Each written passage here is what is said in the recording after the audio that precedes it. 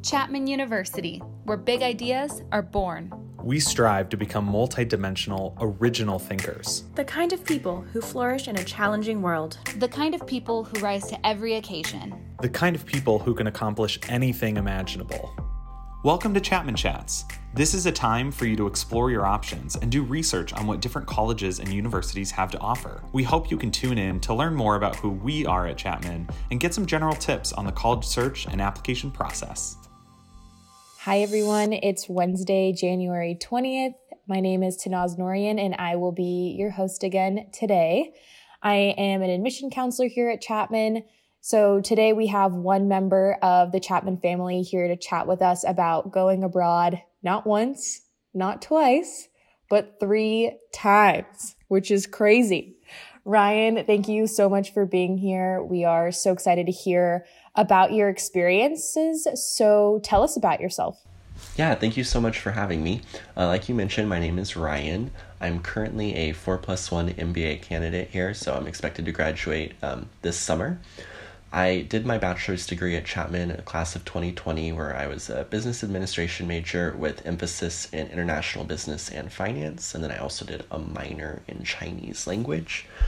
And then one fun fact about me is that I've actually been to 30 countries overall. Whoa. I don't know if we have enough time to talk about all 30 countries you've been to, but that is impressive. Do you know how many you went to within your Chapman experience within those 4 years? You know what?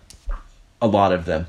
I think probably about 14 or 15 or so were in one way or another Chapman related. I mean, I did 3 study abroad programs, but I always did my best to make sure I stayed a little bit longer or went over a little bit early, or when I did a full semester abroad, I was always taking weekend trips to kind of take advantage of my time and, where I was in the world. So I had a lot of opportunities to visit other countries that were near the, host location that I was in.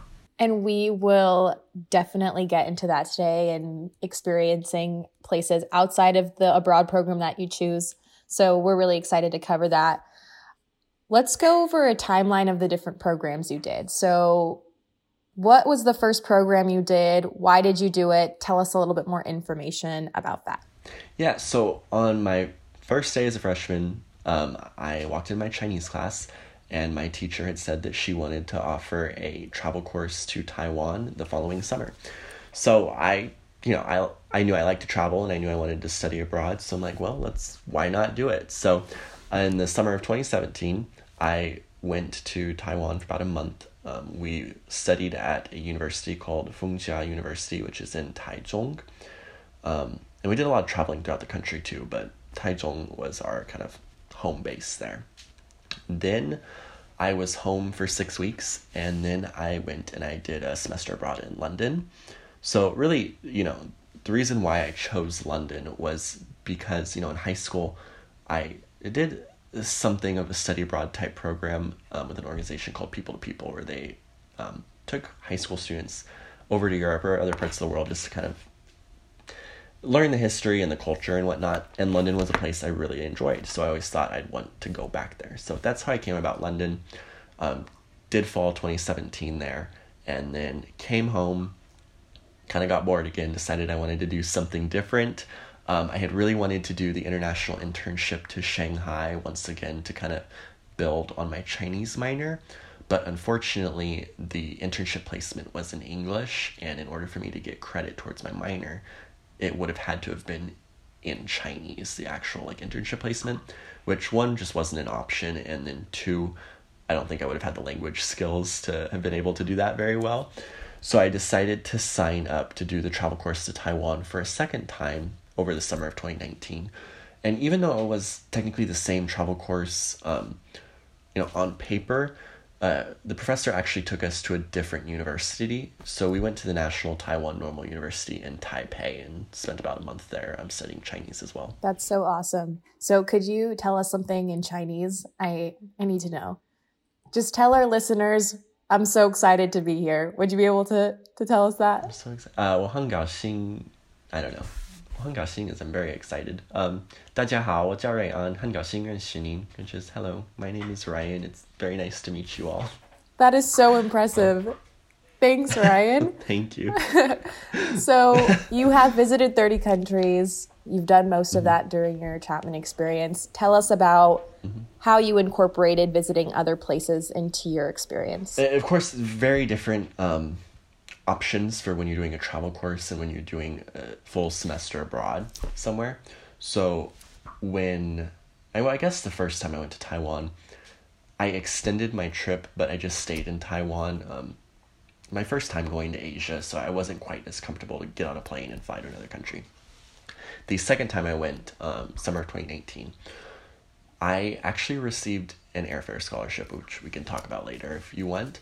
But the stipulation for me to get that scholarship, they didn't care the dates that I went over. The only thing they cared about is that I was flying from LAX to Taipei. That was their only stipulation. So for me, I took advantage of it and I added a couple weeks beforehand and then a couple weeks afterwards. So I went over 2 weeks early to Taiwan, spent a day there, and then I actually went and met my stepbrother in Japan, and we traveled all through Japan. Then I came back to Taiwan, did my month in Taiwan, and then a couple of other guys that were participating in that program had expressed an interest in traveling after the program as well. So with them, we then went to Singapore for about a week, and then after Singapore, I went on to Malaysia for another week, and then from there, we headed home. So for the travel course, because when you participate in a travel course, you have to stay with the group, so you kind of have to add it on the end or from the beginning. For semester abroad, I was fortunate when I was in London that I always had 3-day weekends. Some students even had 4-day weekends. And, as I mentioned before, I'd already been to London. I'd already been, traveled extensively throughout the United Kingdom before I studied abroad there. So as much as I loved London and as much as I wanted to do everything in London, my interest in being in Europe wasn't necessarily to go back to all the places that I'd already been. So I always took advantage of, my 3-day weekends of going someplace new. Instead of going, to Scotland, which I'd already been to, I was like, let's go to Budapest or Greece or Iceland, whatever it may be. And the airfare was so cheap there that it's like, how can you not do it? I flew to Norway. It was $25 round trip. And if I was spending, more than, say, $60 round trip on airfare to go to a foreign country, that was kind of an expensive plane ticket for me. And another thing that worked out really well, and I think this is something that it definitely depends on your personality, because I'm sure it could be difficult. But when I first went over to London, my mom and a couple of my aunts actually came over, and we went about 2 weeks beforehand, and we traveled around London. We were supposed to go to Paris, but didn't end up going there. Then at the end of my program, since I did fall semester, I either could have gotten on a plane, come back home and taken interterm classes, or I could have taken interterm off. So I decided, you know what, I'm already ahead credits-wise, don't really want to do that. So I stayed in Europe for the whole 6 weeks of interterm, and I had a friend come over. She spent 2 weeks with me. We did Paris, and then we went to Madrid. And then the day she left, my dad and stepmom came over, and then we did like 7 other countries as well. So there's lots of different things that you can do. And especially if you're going to spend the money to fly halfway around the world, you might as well make it worth it and see as much as you can. Totally. That is honestly some great advice. And I graduated from Chapman and I wish I had that advice, like taking interterm off to travel and stay there. That is great advice for our students. Can you tell us a little bit about balancing that travel and exploration when you're abroad with coursework and tests and studying? I mean, once again, it's very different experiences for when you do a travel course and when you do a semester abroad. So the travel course, especially for a language travel course like Chinese, it's very intensive. We specifically went to universities that had, it's called a Mandarin Training Center. So they specialized in teaching foreigners Mandarin Chinese. So they had it down and they had very high expectations. And my professor had high expectations too. So being in Taiwan, there really wasn't a lot of time to kind of travel externally other than what was included in the program. We did have a lot of free time on our weekends, and the professor did a very good job of orchestrating different activities for us to do that, immerse us in the culture, but also give us the opportunity to see and do stuff that had I just gone to Taiwan on my own, I probably wouldn't have known about to just go do. So it really was a great experience, but it's definitely an intensive course. So you do have to kind of juggle there. As far as semester abroad, I'm sure it varies considerably depending upon which semester abroad program you do. The program that I did in London, they have a lot of international students and they have a lot of Americans. And I think the professors kind of know that as much as we are there to learn, we also kind of want to get, we want the opportunity to see the world as well. So they were a little lenient. And in my opinion, the way that the British education system is set up is a lot less busy work. Whereas here, when you take a class, it's not uncommon to have a homework assignment almost every night and a reading almost every night. In the UK, for each class that I took, I had 2 assignments for the entire semester. About halfway through, we had some sort of project, paper, presentation. Then at the very end of the semester, we had our final, which was either a paper or presentation.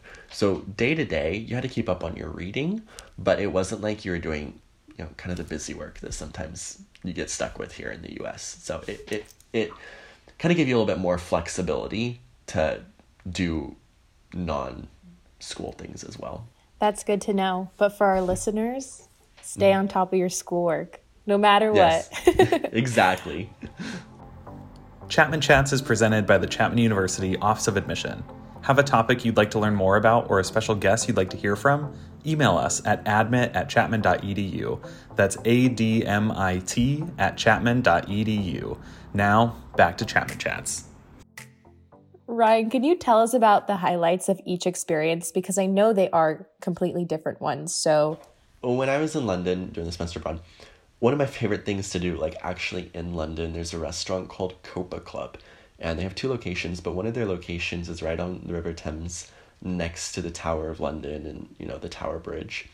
And in the winter, they pull out these plastic see-through igloos and set them outside on their patio. And then they give you blankets and put a little heater in there. So even though it's freezing outside, you go, you sit in your little igloo, you wrap up in a blanket, you eat your lunch or dinner, and then you just kind of watch the boats go by the river and, stare at the Tower of London. That was one of my favorite experiences, just kind of one of the more simpler things. As far as kind of my other travels when I was in Europe, I mean, it's hard to pick. I went and saw the Northern Lights in Iceland. I went skiing on the Matterhorn in Switzerland.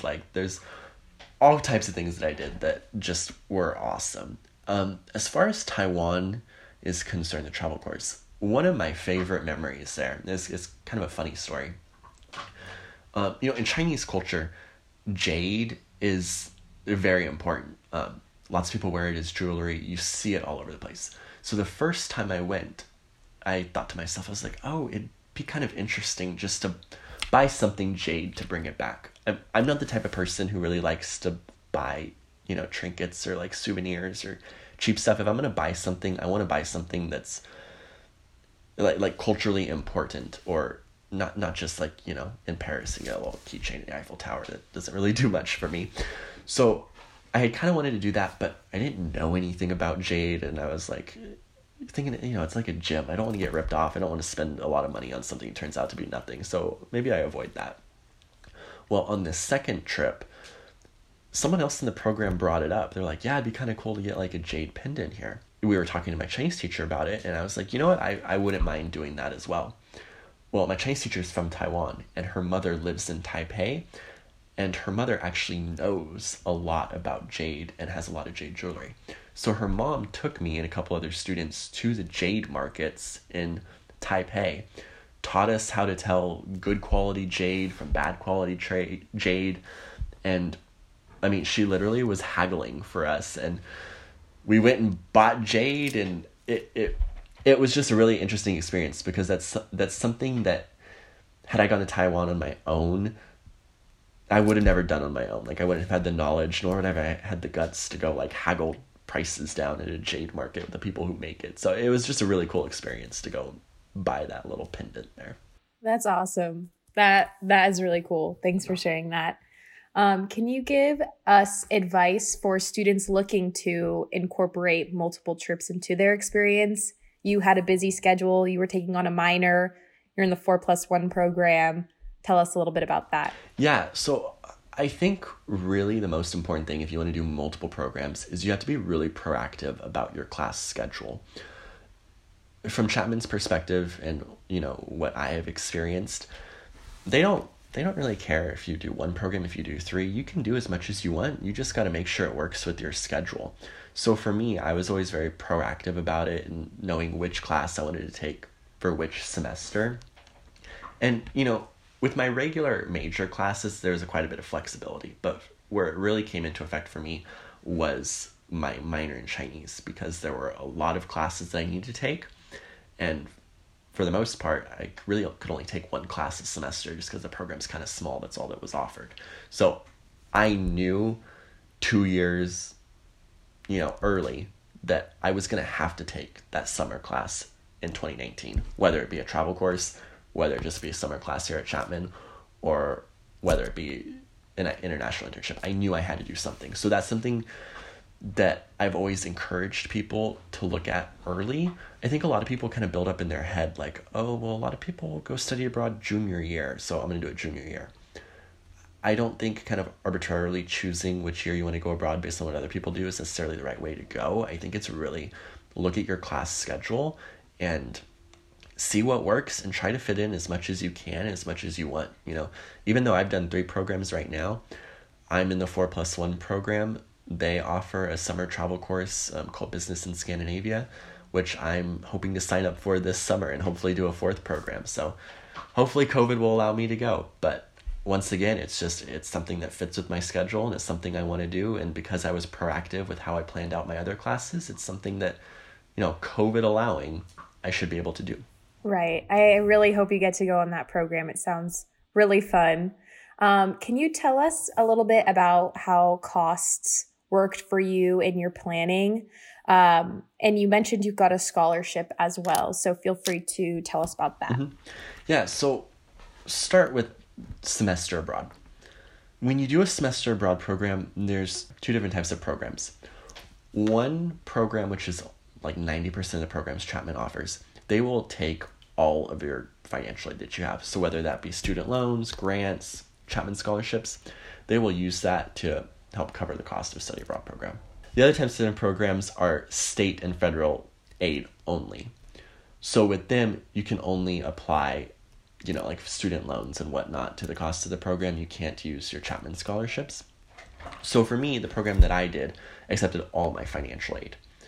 And as far as billing is concerned, you start out with your regular Chapman tuition.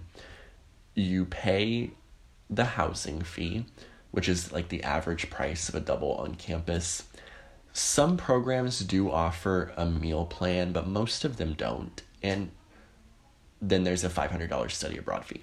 So if you're already a Chapman student who lives on campus and is paying Chapman tuition, really the only additional cost to Chapman for a semester abroad is the $500 study abroad fee. So looking at it from that perspective, for me, I was a commuter student, so I did have to pay for housing for one semester that I hadn't before, but that was something that I had expected. Overall, for a lot of students, it really, from a cost basis, doesn't end up costing that much more for you to do the semester abroad. Now, travel courses are a little bit different, and that's because there's a program cost and then a tuition cost. So when you go onto the Global Gateway, which is the Center for Global Education's website, you'll see a list of all the travel courses offered, and there will be price advertised with that. That price is the program fee. That helps cover, your accommodation, your excursions. That's the cost for you to participate in the program. Now, if you want that travel course to count towards your degree, you then have to pay for the tuition credits. But there's ways to get around that. If you participate in an interterm travel course, provided you're a full-time student fall and spring semester, that tuition for those 3 credits is already included in what you pay Chapman year-round. So in that scenario, you wouldn't need to pay the tuition fee. As far as summer, since summer credits are not included in what you normally pay Chapman, you would have to pay that fee, but the business office offers a one-time tuition waiver provided you meet their requirements, which normally I think you have to be a full-time student for a full academic year and have never used the tuition waiver before, but that's up to the discretion of the business office, so check with them before you count on that. But in that scenario, you can use the tuition waiver to waive the tuition fee, so you just have to pay the program cost. So for me, when I made the decision the first time to go to Taiwan, I was already in the application process to go do a semester in London. And I really wanted to go to Taiwan, and I came home and I told my mom, and I was like, I want to go to Taiwan, but like that's a lot of money between going to Taiwan and then doing a semester abroad in London. Like, I don't know if that's really the smart thing to do. But we sat down and we kind of looked at the finances. And of course, everyone's financial aid is different. So this is just how it was for my personal situation. But the way that I looked at it is that if my, yearly cost to Chapman is, say, $45,000 for tuition, and I take 10 classes a year, that's about $4,500 a class. The program fee for that travel course was right around $2,000. So in my head, I was able to get the tuition waiver. I paid $2,000 for the program fee. I still had $2,500 left over for my airfare to get there and for living expenses before it cost me more than it would have cost me to do it at Chapman. So I figured, I might as well go take the same class that I need to take anyways in Taiwan. It'll actually save me money.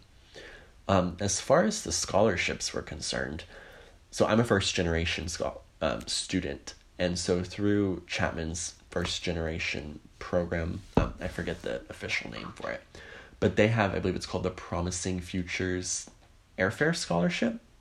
So you can apply for that twice, and it's almost like a first-come, first-served type of thing. They also, I think, take into account your financial situation. But the goal of the scholarship is to help pay for the airfare for first-generation students. So the first time that I went to Taiwan, I was a little bit late in the application process for it because I didn't make the decision to go until later in the application process. So by the time I applied to that, they had kind of dished out a lot of their funding, so I was only able to get $500 worth towards my airfare. But my overall airfare, I think, was $800 for that program. So it really only cost me $300 out of pocket to fly to Taiwan. Then the second time I went, I knew about the scholarship and I applied as soon as I could.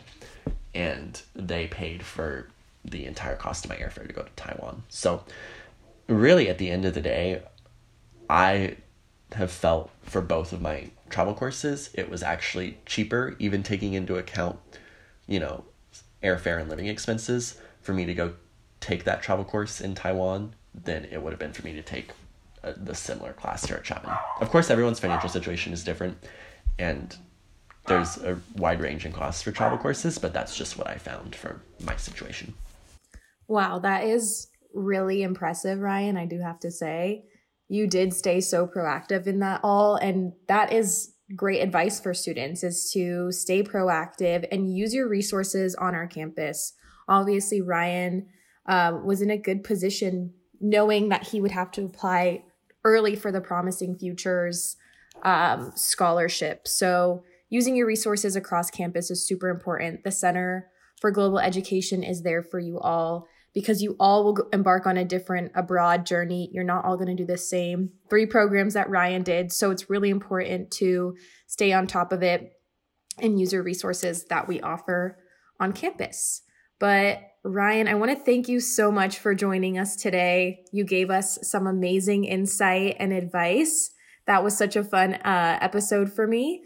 We will continue season 3 with more awesome episodes about studying abroad at Chapman. For everyone out there listening to Chapman Chats, make sure to connect with us and check out all of the opportunities we offer to discover Chapman. Thank you, Ryan. Feel free to give us a goodbye in Chinese. I would appreciate that.